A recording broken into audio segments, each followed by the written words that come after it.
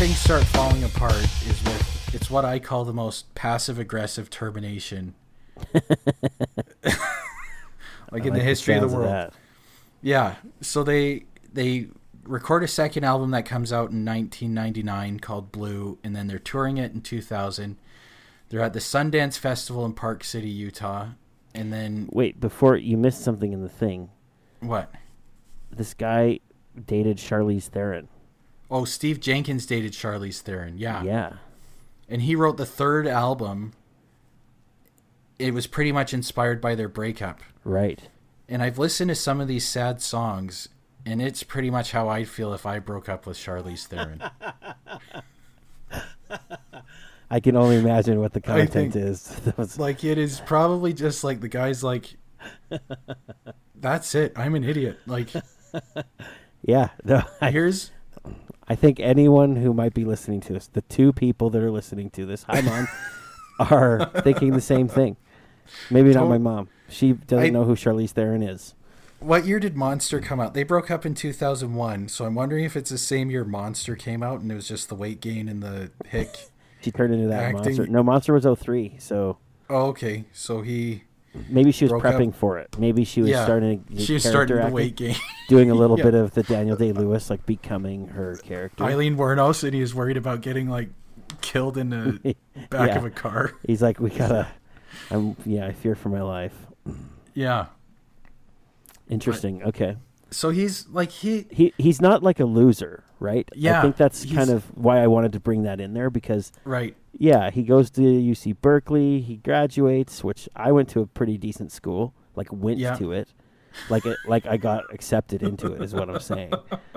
But so just getting into the school doesn't mean a whole lot. That being said, Zuckerberg and Elon Musk and Bill Gates all got into really great schools that they didn't graduate from. So just throwing that out there. But why did they leave? I think they left Andrew, because they had good. No, we ready to move on. Okay, all right. I got it. Here. Yeah, no problem. That's not what I was getting. So Stefan Jenkins, he's a talented, he's an interesting guy. He's not just some weird loser. Like he got into Berkeley. He's got his degree in English literature. He's obviously got some deep, interesting and creatively unique kind of structured lyrics. He dated Charlize Theron, which I would argue is his crowning achievement, but probably not the 6-way bidding war in 3 years for the largest record deal ever. That's cool and all, but Charlize Theron. Well, I remember you actually told me who Charlize Theron was when we were like 10 or 11 or something really? Like that. Okay. You're like, have you ever heard of Charlize Theron? I'm like, He's like, she was in Mighty Joe Young, and I'm like, the blonde girl. Like I was barely starting to notice girls. Sure. You're a couple years older than me, so you were definitely noticing girls. Definitely. And you pointed her out to me. And so she's always stood out in my mind, I think probably because she was one of the girls you told me about when I was starting to notice girls. So she became this like your white whale. Yeah, like I went after her pretty hard when I was 11. Sure, but, yeah. But Captain Ahab. She's too busy with this. She's too busy with this Stefan guy. Freaking Stefan. Yeah. I thought she was at her hottest playing in Arrested Development. Some stupid person in your family. Mr. F. Anyway. Oh crap! That's just good. Yeah, that's just good radio right there. That's about radio. As good as you can get. So they're touring. Sorry. Yeah. Okay. So that we're back to real life here. Okay. Right. So they're touring and they're in Park City, Utah. Which, I mean, being from California and especially being from the most liberal part of California. Yeah. The worst city in the world you want to be abandoned in is probably a city in Utah. Yeah, that makes sense. Yeah. So they're touring. They're at the Sundance Festival. They're touring their second album. And Kevin's fired. And the way he finds out he's fired is he wakes up in the morning. He goes down to the lobby to meet up with his band and get on the bus. And everybody's gone. Wow. and he gets given a hotel bill. But I think they gave him a Greyhound ticket home. Jeez. Like, they at least left him that. They didn't pay for his room. No, he had to pay for his own room. Jeez. That's like, I don't know if you've ever had to fire somebody or if you've ever been fired, but this is definitely the worst firing story I've ever heard. Well, I mean, I have been fired, but it would be harder for them to do it that way. Like, I show up to work and the store has moved. And they moved it just so I wouldn't come to work. Like, and then they give you like the moving bill. You know, yeah, that's right. There's an invoice from the moving company for me. Yeah. Now, that being said, though, do you remember when I worked at Debauchees, that like whole organic grocery Market? store? Yeah. Yeah. So they went out of business and didn't tell anyone. So this actually is pretty much what happened to me when I lost that job. I'm at school, and it was across the street from the high school. Yeah. And I'm at school, and someone's like, "Hey, so what are you going to do for work?" Like, what are you talking about? Well, your job, like, you lost. Like, no, I'm still working at Debauchees, but they closed down. There's paper on the window. So I'm like, no, what are you talking about? I'd closed the night before. So I went across the street, and sure enough, yeah, they'd papered up there. It was all gone. It was done. So they did that to me. Yeah, so you've actually lived this experience. Yeah, I'm talking too much about it, I think. But, yeah, that sucks. Poor Kevin. That sucks. That is like not a considerate way. Yeah, it's not a considerate way to tell someone thanks for your time, but we're going to go in a different direction. Yeah. Wow. So how do they get to this point where they're like passively aggressively firing their guitarist and founding member? Right. So if you go back in time even further, 1993 or 1996 when they get signed with Elektra,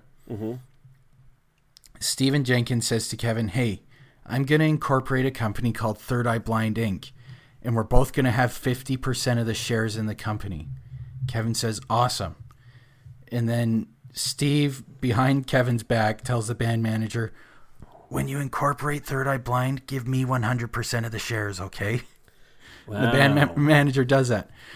So for the next 4 years, Kevin doesn't actually own anything in the company. Wow. But he thinks he does. Has no idea. No idea. And then the true ownership comes out because Elektra's trying to advance $1 million to Third Eye Blind to record a new EP.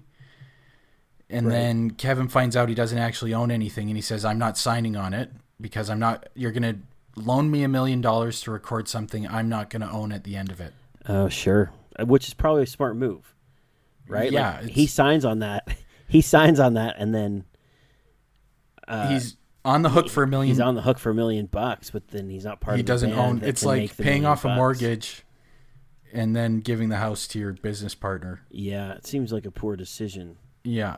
Okay, so that was a good move on his part. But 4 years without knowing that he doesn't own the company, that's right. It's a long time. Like, that is so bizarre. So this is like, I kind of get it because, okay, so story time, personal story. Yeah. I jumped on board with this new company a couple years ago. A guy that had been working with me that I'd worked at the same company as me for a long time. He started his own thing. The deal was really good. I'd be making like twice what I was making at the previous place, and I run my own business. It was a franchise essentially. So yeah, I sign on. And I'm like, ask him for a contract, and he doesn't have a contract. He's like, yeah, the lawyer's working on it. We'll get it all set up. And then I ask for a contract between him and the company that's paying us. Right. And he's like, yeah, I'll get you that. And that doesn't come for a long time. Anyway, the my personal contract never comes. So I've been there now for 3 years, and I mean, I'm only, the company's liquidating, so it's going to be gone in a couple months. But surprisingly, right. I still haven't signed anything. There's no contract. It never happened. Everything's just taken at like face value, or emails. It's okay. Like, I trust these guys, but it was a terrible decision, because, I mean, you don't know what's going to happen. I partnered up with his brother for a little while. That went sour. and like we were really cordial and everything seemed good when we got into it, but it was a messy breakup. And when we split, and guys that you trust and you think are your friends, things go south in business, and that can turn around real quick. So I mean, people will always tell you, right? Like, regardless if you're going into business with someone you've never met or with your own parents, it doesn't matter. Like, get that contract, get everything signed, do it the legal, like, do it right. And it's easy without having any experience or a good mentor. I think it's easy to neglect that part. I think so too, especially when they're dangling this carrot in front of you. I think the other part is, how much money were they asking you to put up for this new company? Well, I mean, that's part of the deal. I didn't put any money up. The buy-in was $0, which was pretty cool. And I think that is another thing. So when you're in a band and the label's just throwing money at you, you don't care. You don't have any money on the line. You're not mortgaging your house to record the album. The record label's putting up the money. Yeah. So if you don't actually own anything in it, you don't have anything yet, and you haven't had to put anything up. So you don't really care if things are in writing, and that is a small detail that can get worked out later, because it's not impacting the pay because I'm not getting paid yet, and I'm not putting up any money, so I don't really care, right? And I think you're kind of young and naive, although I don't know how young they are at this point, but I mean, Stefan's ancient, but still, I think they're all similar ages. Like they're in 2000, they're what, 40? Yeah. Well, 36. 30, right? 36. Yeah. Like, they should know better. But if all they've been doing their whole lives is playing music and touring, then, like, they probably don't know a lot of business stuff. Most of those guys don't, For sure. And I think the other part is when you have a particular skill that people are willing to pay money for, you don't necessarily need business savvy to make money. Right. You're a surgeon, you're a doctor, you're a lawyer. People just want to throw money at you because you have this skill that they need. Right. And it, and it's worth a lot of money, so you can charge for it. Like, I know of dentists who, they started dental practice and they're like, I hate running a business, I'm selling. Because they just hate running a business. They just want to be a dentist and work on teeth. Absolutely. And so when you're a skilled laborer, sometimes the business side of it, you don't even think about. You're like, I just want to play guitar. I just want to get paid money for playing guitar because I'm really, really good at playing guitar. And he probably trusts, I'm sure he trusted Stefan. Yeah. And Stefan probably puts off anyways, like, he knows the business side and he's taking care of all of that. Kevin, you're 50-50. Kevin's like, sure, man, I trust you. I believe it. You know the business anyway. I don't really know the business, so he just, like, takes it at face value. Trusts his buddy. Absolutely. And to him, too, I just listened to a little clip of Billy Corgan's interview on the Joe Rogan podcast. Right. And he mentions how, like, he was the songwriter and for Smashing Pumpkins, and they started getting interviews like just him, or he would get a cover on a magazine, but not the whole band, just him. And so all these media outlets and people start singling him out as like the mojo of the band. And so he becomes famous and the band becomes less famous. And he says at the time he was like a dumb kid. He didn't get it. If he was doing it again, he'd absolutely say, yeah, it's the whole band or nothing on this cover. In this interview, it's the whole band or nothing. And at interviews, even with the whole band, they would like direct questions to him and rarely spread them amongst the rest of the people. And so it created dissent. Like the rest of the band was resentful toward him because they felt like it was a band. And even though he was the songwriter, they were all like equal partners in this thing, in this entity. And he didn't really say in the interview whether he thought that as well. Yeah. He was a little bit oblivious, but maybe I imagine he must have had some kind of confidence thing where, he just felt like this is my music. And so the band has something to do with it. But I wonder if he also thought, you know what, I could do it without them too. I could get another band. They're my songs, and I'm the singer. I can, it probably doesn't really matter who's playing drums or bass. I'm still going to make a crap load of money, and people are going to listen to the music. And so, why did I bring that up?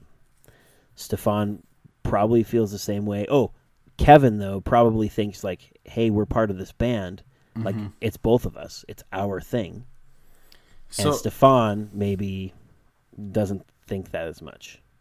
It's interesting you bring that up because the original bassist leaves the band under less controversial circumstances. And I think the original drummer, too. And they all hook up with Kevin, and they start this other band called XI Blind. And they tour in competition in California only. Like, they don't... I guess they've gone around the States. But I think even their flyers say, like, want to see Third Eye Blind without Steve Jenkins. Wow. But, I mean, none of these guys are rich. Like, you can't find any of them on Celebrity Net Worth. Nobody really knows about them. Yeah. And so in some ways, I think, like, if Billy Corgan was thinking that in the back of his mind, that I am Smashing Pumpkins, and if Steve Jenkins in the back of his mind is thinking I am Third Eye Blind, right? To a degree, I think those guys were right. Because, like, Steve Jenkins is still carrying on with Third Eye Blind, and it doesn't really matter who's been playing guitar or drums or bass. Totally. He's still touring, and people are still paying a lot more money to see him than they're paying to see the jilted guitarist and bassist play together with some no-name singer. Absolutely. Filling in. So, because, and I know the name Billy Corgan. I don't know the names of anybody else in Smashing Pumpkins. I know their bassist is a girl, or was a girl. Yeah, I know that. Like, I recognize that person. Yeah. But I would only recognize her if she was holding a bass guitar. That's fair. That's fair. Right. Because, that's true. Wow, we're bad at this music stuff. I'm embarrassed to be on a music podcast. I'm okay with it because I think we are pretty much saying what everybody would say about Smashing Pumpkins. Wait, is she actually a girl, though? I think she was. Wait, was there a girl? Who's the Asian person?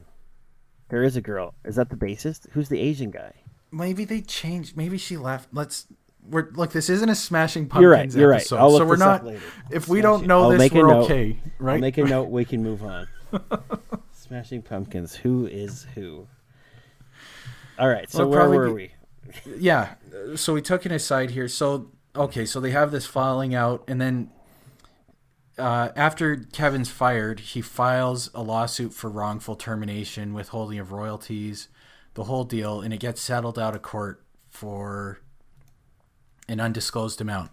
Okay. And so Third Eye Blind, they immediately replaced Kevin with this guy named Tony Fredianelli. And he ends up playing with Third Eye Blind till 2010. So really, in terms of time served, he's more the guitarist of Third Eye Blind than Kevin ever was. Yeah, he sticks around for a while. Yeah. But then he also leaves the band under controversial circumstances. Okay. And he ends up filing a lawsuit against Third Eye Blind, too. Oh, wow. Good grief. So this time the judgment's disclosed, $447,329, minus $9,256 in charges to the band's corporate credit card. Okay. So, it's good to see accountants were involved in this, but the accountants got involved in this way too late in the process. Yes. Yeah. Right? So this new guy, Toby Filinacci, what's his name? Tony Fredinelli. Oh, I see it on the notes. Tony Fredinelli. Yeah. So Tony Fredinelli, what were the circumstances under which he left? Do we know? Was it the same kind of thing? Was Stefan like, hey man, you own 50%, come on in, and then oops, we're gonna leave you in Moscow with a hotel bill and like a Cessna ticket back home. It's 36 layovers. You enjoy that. That was part of it. So first he talks about how he actually claimed a lot. I think his initial suit was for $8 million. Wow. Okay. And the reason why he's claiming $8 million was Steve promised him, you'll pay your dues in the band for like 3 years or whatever, touring with us, and then you'll get a share percentage in the band and you'll become an equal partner. Right. And you'll have a voting percentage for band decisions and you'll get to share in royalties or whatever. Sure. And none of that happens. And so that was part of his original suit. But I guess, like, the article I read had the full brief and judgment and stuff like that, so it was very legal jargony. But from what I understand of it, The judge said you have no written agreement, and based on the laws in California, in order to allege and prove fraud, you have to have something in writing. Wow.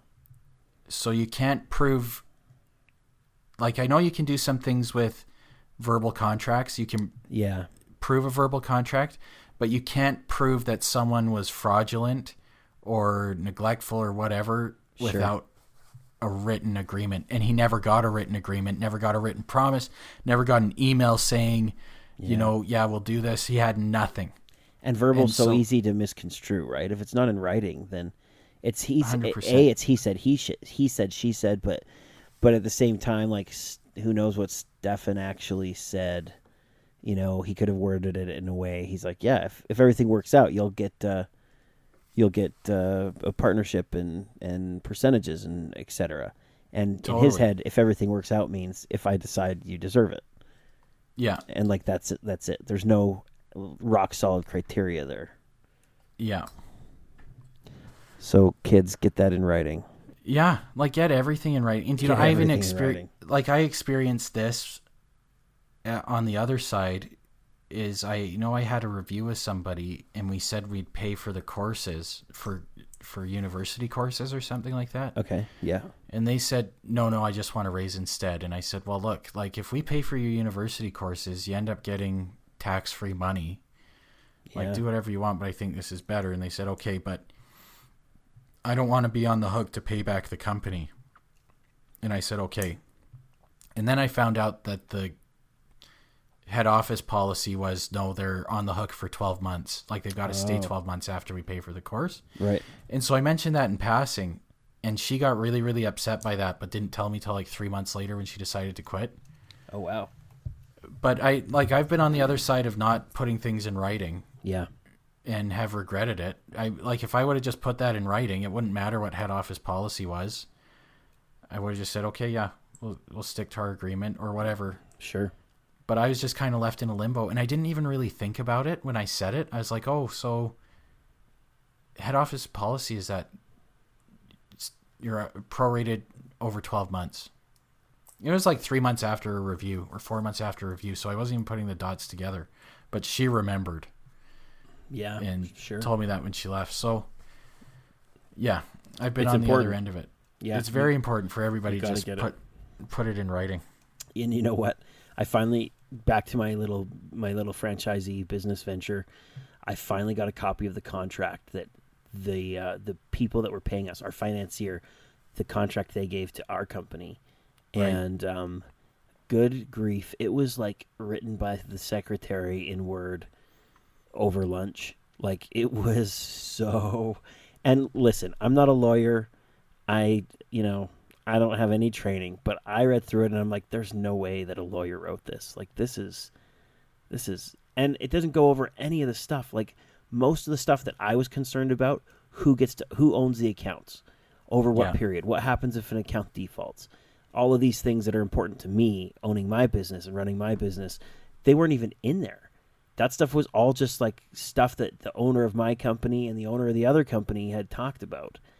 And it was never put into the actual contract. It was crazy. Did you have a lawyer at that point? No. I mean, I think the guys, the head office does, my corporate guys do.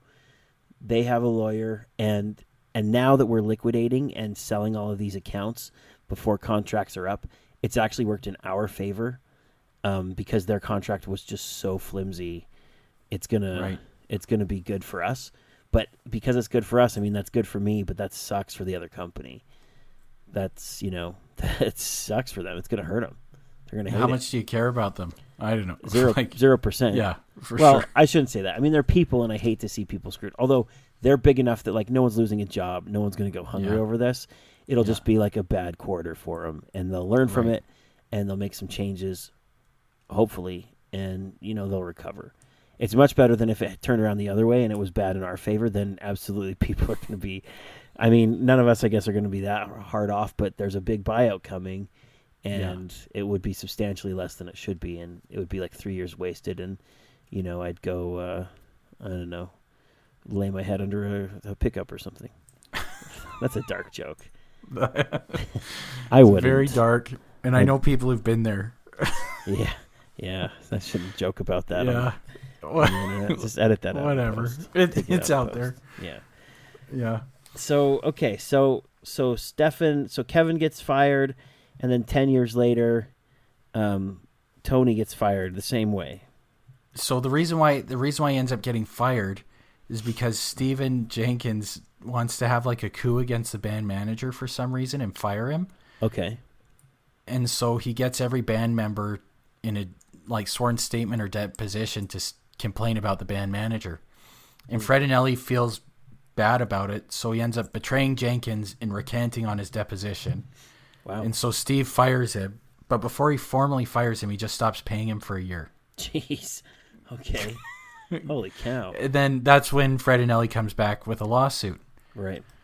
But that's not the last lawsuit for Third Eye Blind. So their first album came out in 1997. So in 2017, they re-released a 20th anniversary special edition. Yep. And guess who comes back suing them over royalties? Yeah, Kevin Cadigan comes back saying you didn't pay me royalties on Kevin! these songs I wrote 20 years ago. Kevin! Oh boy, my man Kevin. So it's like every 5 years, these guys are... Third Eye Blind is in another lawsuit with an ex-member. This reminds me a little of... I mean, we need to dig into this maybe later in a future episode, but Dave Mustaine and Megadeth. I don't know much, but I know that it's just a nightmare apparently working with the guy. Right. And people are like, they join the band, they quit like 11 minutes later. Like, this is no, I'm sorry, I didn't sign up for this. And they're like one of the biggest bands in the world in metal. I mean, well, maybe not anymore, but they're pretty big. They were one of the big four, right? It was Metallica, Megadeth, Slayer, and Anthrax, right? Yeah, like they're huge. Yeah. And people just like can't stay there because it sucks. Yeah. Anyway, we'll get into that later. So another lawsuit now. This is just a regular occurrence. You release a record, this one, someone sues you. Go on tour, someone sues you.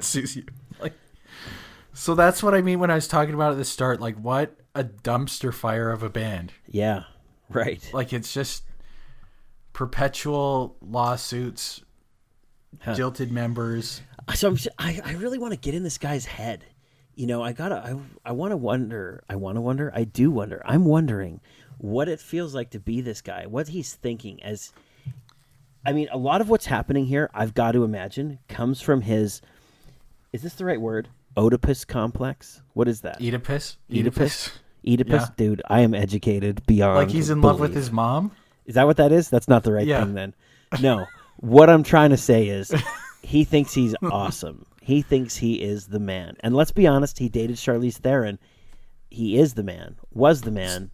He was, yeah. Has like aspects of the man. Not only that, not only did he date Charlize Theron, he, in 3 years of touring, got the 6-way bidding war, the biggest record deal ever, just destroying it. 5 singles on the first album that all destroy are just amazing. Like, he is the cream of the crop, and in his own mind he is just the man, and he can turn water into wine. So I saw this interview on YouTube with him getting ready for this, where he interviews with Chelsea Handler. I think it was on Chelsea Lately, so whoever that Chelsea is. Yeah, but he walks on in this gray suit and he's got shoes on and he sits down, and the first thing Chelsea says is, "You're not wearing socks with your shoes." And he's like, "So what?" She's like, "Every time I wear shoes without socks, my feet smell. I bet your feet smell." And he's like, "Why don't I just take my shoes off and show you?" So he takes his shoes off, and then she's like, "Wow, you painted your toenails." So he's got like painted toenails, taking his shoes off, and then he smells his own shoe. And he's like, "My shoe smells fine. I don't know what you're talking about." And he's got like this grocery bag, like this brown paper grocery bag from a liquor store or something. And he sets it out on the table and he starts mixing her a martini. Okay. In the middle of his interview. And she's like, "You've got 6 minutes to promote your album. Like, what are you doing?" And he's like, "Well, I know you like sex and I know you like alcohol, so I thought I'd make you a martini." Like, so I think like that interview sums up everything you're thinking about this guy. Yeah. Right.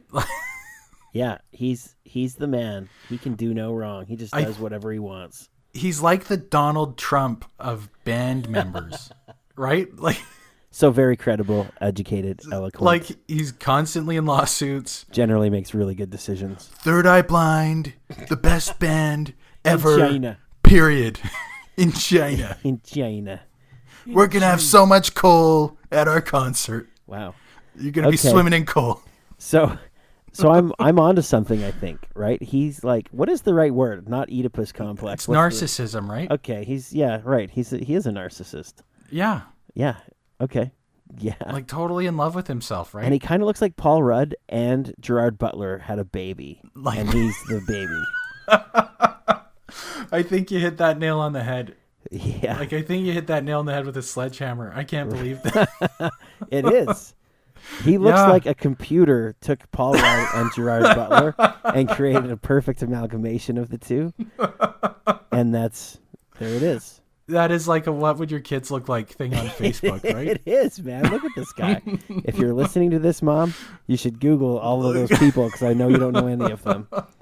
And you will see it's the truth. Oh, yeah, but he's got like the charm of neither of them. Right. Of Donald Trump. Right. Okay, so it's a 3-person amalgamation here. Mom, Donald Trump, Donald. I know you don't know him either. Your mom is like the sweetest lady, though. She is. And I know she knows Donald Trump. They're getting really political in their old age. Oh, really? Yeah, they are. That's for another episode. She certainly doesn't know any of the other people. Well, she might know Gerard Butler. He's in a rom-com or something. Yeah, he's in that guy can play like everything. He's great. I like the guy. Yeah. He's good. Okay, so this makes sense to me, you know? And especially, I can see the lawsuit thing happening more and more lately because he peaked so early and so violently, right? Yeah. It wasn't just like, it wasn't a personal peak. It was like an insane peak. Yeah. Where he's breaking like world records. He knows he's got it. And then it goes from there, not just the top of his own personal achievement, but the top of the world, really. And goes from there to just like never getting close to that. And so maybe he blames other people in the band. Who knows what goes on in his head, like why this isn't working anymore. Yeah. But I'm sure there's some desperation there and resentment, even for people that weren't involved. But he like resents people. Maybe he resents Kevin Cadigan, and that's why he boots him. And, you know, he just no one is worthy of him, I've got to imagine. Yeah. And so he has no problem telling people what they want to hear to get him to work with him. And then when things aren't turning around, he didn't find the magic formula that will get him back on top, then he cuts him loose and looks for something else. For sure. Yeah. I actually played with a guy in high school who was that cutthroat over like his garage band. Wow. Jeez. And like when you're in high school, your band is just you and your friends hanging out, and like hopefully you can save enough money to record a demo. Yeah. And hopefully you can play a show. You know, and that's all that being in a band is. But he's like in grade 10 and he's like, yeah, I just cut whoever from my band. I'm like, haven't you guys been friends since you were 5? He's like, yeah, but I'm like going places. Yeah, right. Yeah, and then he like balled it earlier than I did. And then he did SEO work. Like I found him online, and he started his own business doing copywriting, and I think like it looks like he's doing pretty well. But in terms of being a slaying guitarist, that didn't happen. That dream didn't work out. He just got balled. Balled faster than I am. Well, because he was so stressed about his stupid garage band. That's what happens. Yeah. So some people are just crazy. Like I went to university with a guy who's just like really cutthroat with groups and stuff like that. Yeah. I'm like, buddy, we're in last year university. We've both got full-time jobs when we graduate. I'm going for like B-. Like, why are you trying to cut people out of our group for not getting an A? Like, you are seriously last stretch of a marathon that is like a charity marathon. Nobody cares if you win. You've already got the job. Everybody gets a trophy. Like, this is interesting too, though. Was he excelling at things? Do you know anything about him? Was he trying to be the best in the class at everything? And is he some kind of he had world-class 1B. accountant now? I don't like. We're not really in touch now. Like I know he got a job at a good reputable firm, and I think he's still working there, and he's got kids and a family, and I think like I will say, because I got caught up in the competitive machine of public accounting, and I will say like they do all these recruiting events, they make it seem like it's impossible to get a job. Calgary's a little bit worse because Calgary's more concentrated in the big four accounting firms, and they make it seem like if you don't get a job at a big four firm, you'll not get a job anywhere ever. Oh.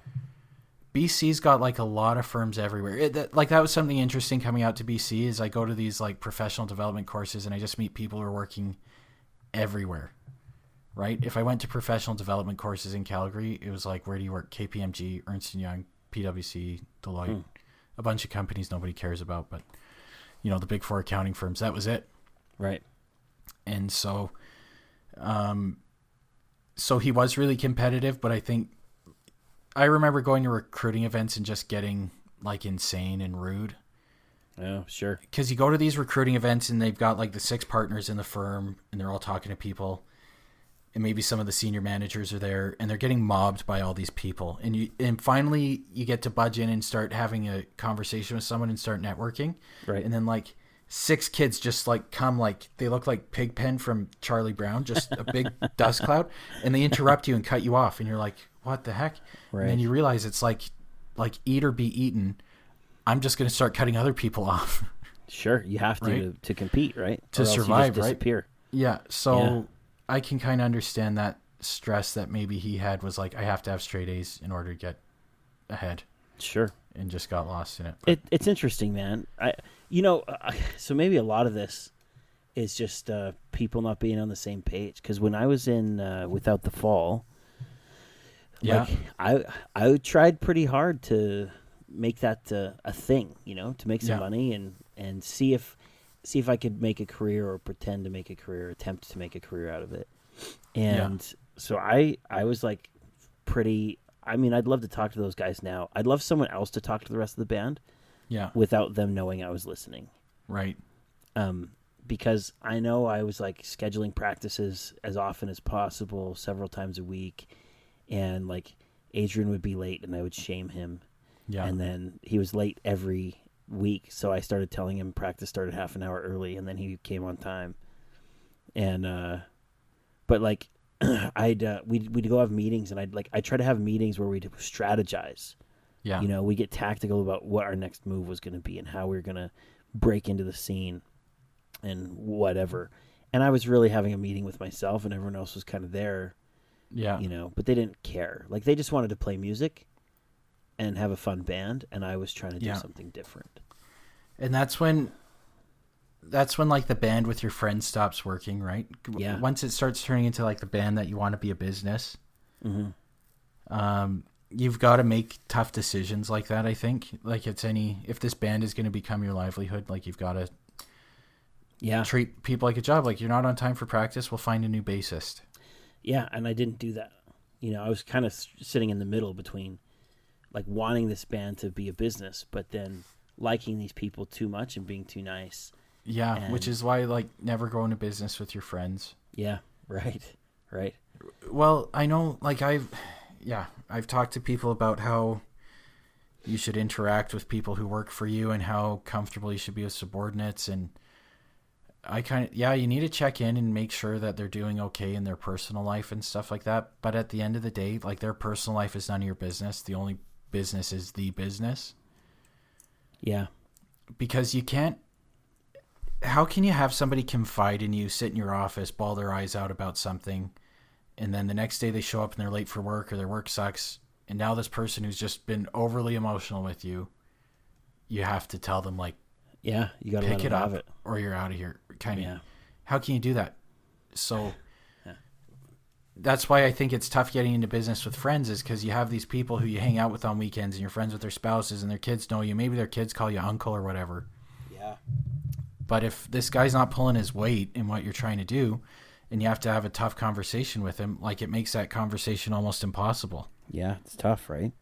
Yeah. Like I know I have bosses where I'm like, hey, I'm going out for lunch. You want to come? And they're just like, thanks for the invite. I'm in meetings or whatever. And sometimes they come out, but it's not often. It's maybe once every 6 months, and they're great. They're personable. They're dependable, but I know when I talk to them, the primary concern is the business, as it should be. Yeah. It's just work. Yeah. It's not like nobody treats me like a drone or a slave or an idiot, but they always keep the relationship. There's this fundamental professional part of the relationship. So I wonder how many bands are like that, because I know like Avenged Sevenfold, I was really into them for a while, and they're just like best friends growing up that made a band, and it worked. You know?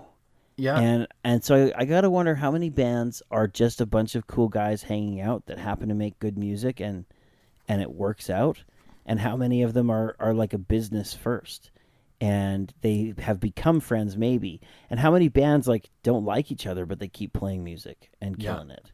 There are those stories, right? I can't think of anyone off the top of my head, but you hear about them. A lot of your mega bands are like Aerosmith was like that. Yeah. I've written up an episode for Aerosmith. Right. They're not like that as extreme as Kiss was. Like Kiss was business first. Interesting. And they'd be a good one to do an episode on because they started merchandising their band, right? Yeah, right. And really, like when I listened to the demo that I made, the best song we had, the tagline of the chorus was "Every day hurts like a kick in the nuts," and it was so gimmicky, right? Yeah. And Kiss was the biggest influence on me as I look back on it because I never really cared to learn how to shred. I only wanted to learn guitar so much that it could just become like a gimmick to help me get girls. Right. Totally. Right? And I wanted a band, but mostly I wanted to just be the man in front of, play in front of a bunch of people. I was a gimmick. And so that was Kiss's thing, is that they're like this gimmick band. And none of their songs are really, really, really good. Right. But they merchandised the hell out of their band, right? They started selling dolls and comic books and lunch kits and whatever. And they're one of the first bands to do that. And I think that's how they made a bunch of money. But Gene Simmons and Paul Stanley were like 100% business first. And Ace Frehley and Peter Criss, the drummer and the lead guitarist, were just like, I want to do drugs and play music. Right. So they're along for the ride. Yeah. And they'd be another great group to do an episode on because the guys who wanted to play music and do drugs are not very rich, right? Really interesting. Yeah, so like if you've got one very, very specific skill and that skill is playing a instrument in Kiss, like do everything you can to not get fired from that job. Do not get fired from Kiss. Yeah. Or Third Eye Blind. Don't get fired from Third Eye Blind. If you're in a band that's making money, just like suck up what you gotta suck up to stay in the band.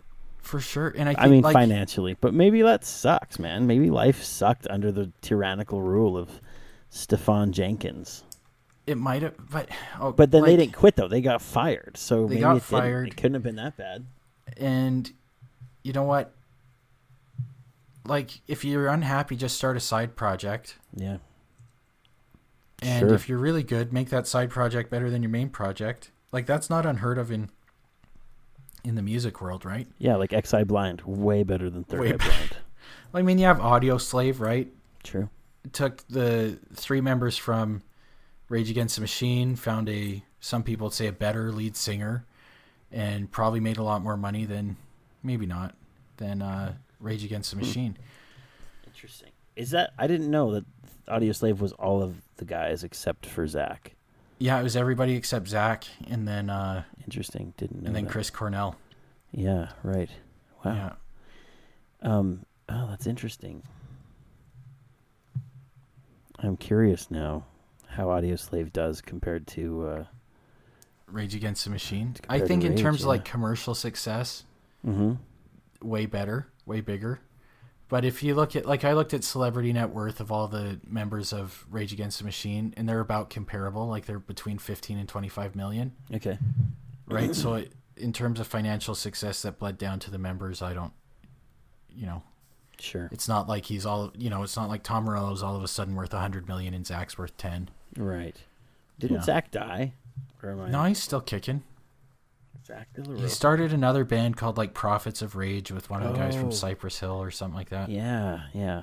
That's gotta suck too, to be like in a band and then they all are like, so we're starting a new band, but you're not invited. I think it was pretty, I think they're breaking up anyway. I think it was, as far as divorces go, pretty amicable. You gotta hate it though, man. You're like, okay, we all break up, and then they're off doing Audio Slave with Chris Cornell, and I'm here like just kind of doing stuff. Oh, for sure. It's just like when you break up with somebody and you're the one to get a new girlfriend first or boyfriend first. Yeah. And all of a sudden your ex just hates you. You run into your ex, and she's like dating. You told me this was forever. Right. Right.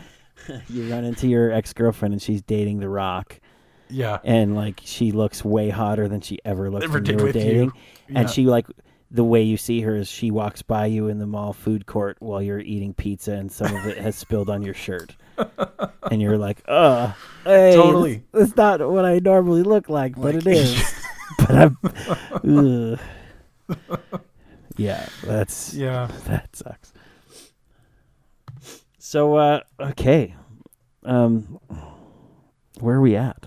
I think like we're ready to wrap up. I just think what you take away from this, if I had to summarize, when you're getting involved in a new venture, you've got to do your due diligence. Like you've got to get your lawyer involved. You've got to make sure there's an agreement in writing. Yep.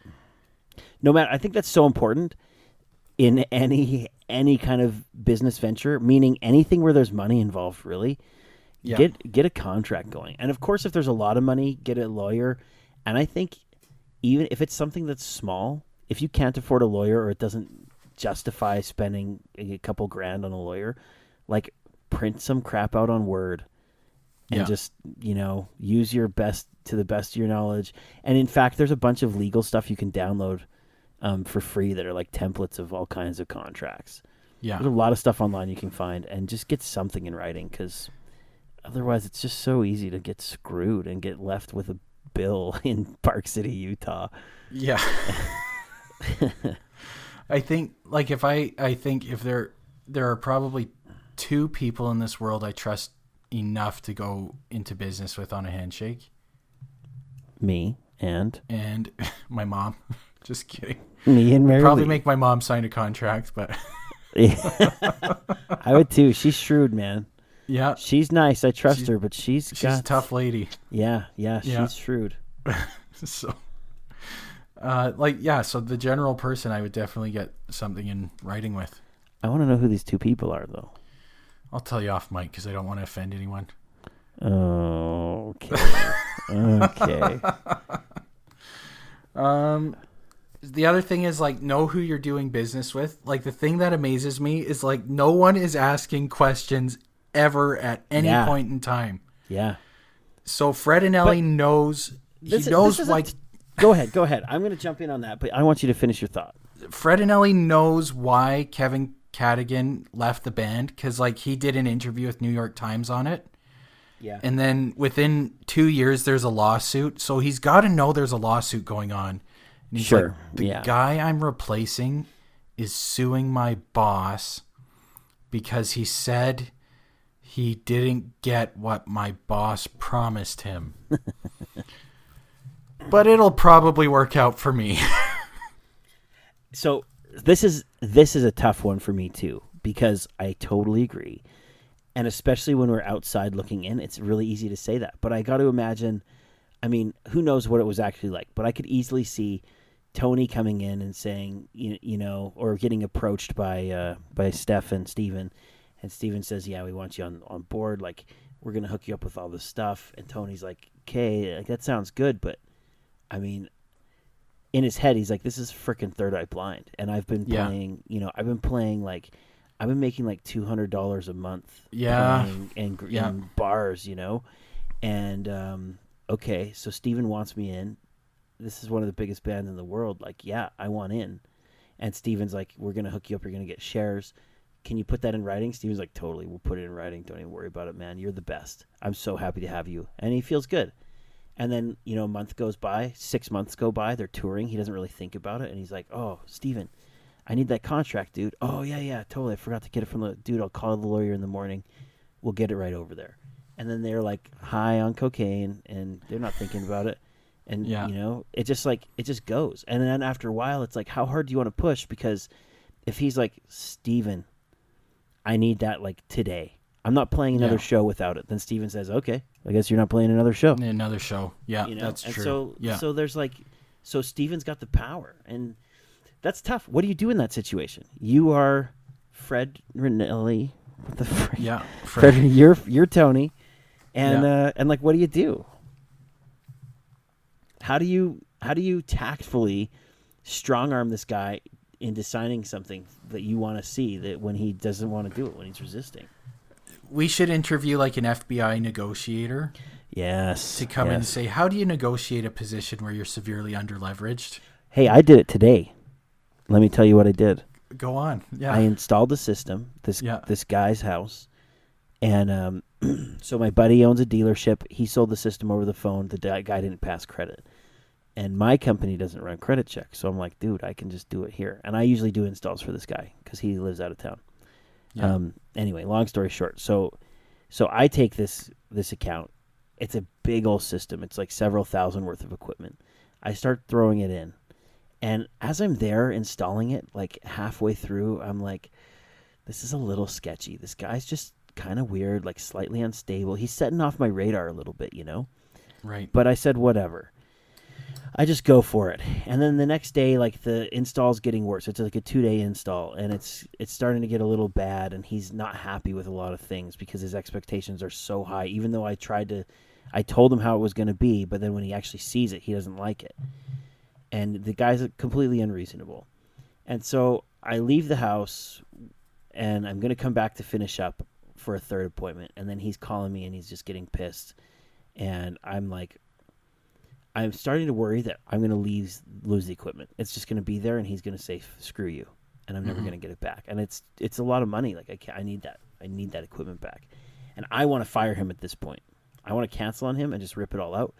So anyway, we talk about that. He agrees to cancel. I'm going to come by and pick it up. But when I was trying to install the thing, he's like, okay, come over today. Come over tomorrow. Come over at this time and finish. And I'm like, I have appointments. Come over now. I can't. I have an appointment with someone. He'll have me immediately. Anytime he can get me. As soon as I'm trying to come and like rip out the stuff that I've already installed because we're canceling, he's so unavailable and dodging my texts and not answering my phone calls. And so yesterday he's like, yeah, I'll call you tonight at 6 when I'm off work or when I'm coming into town.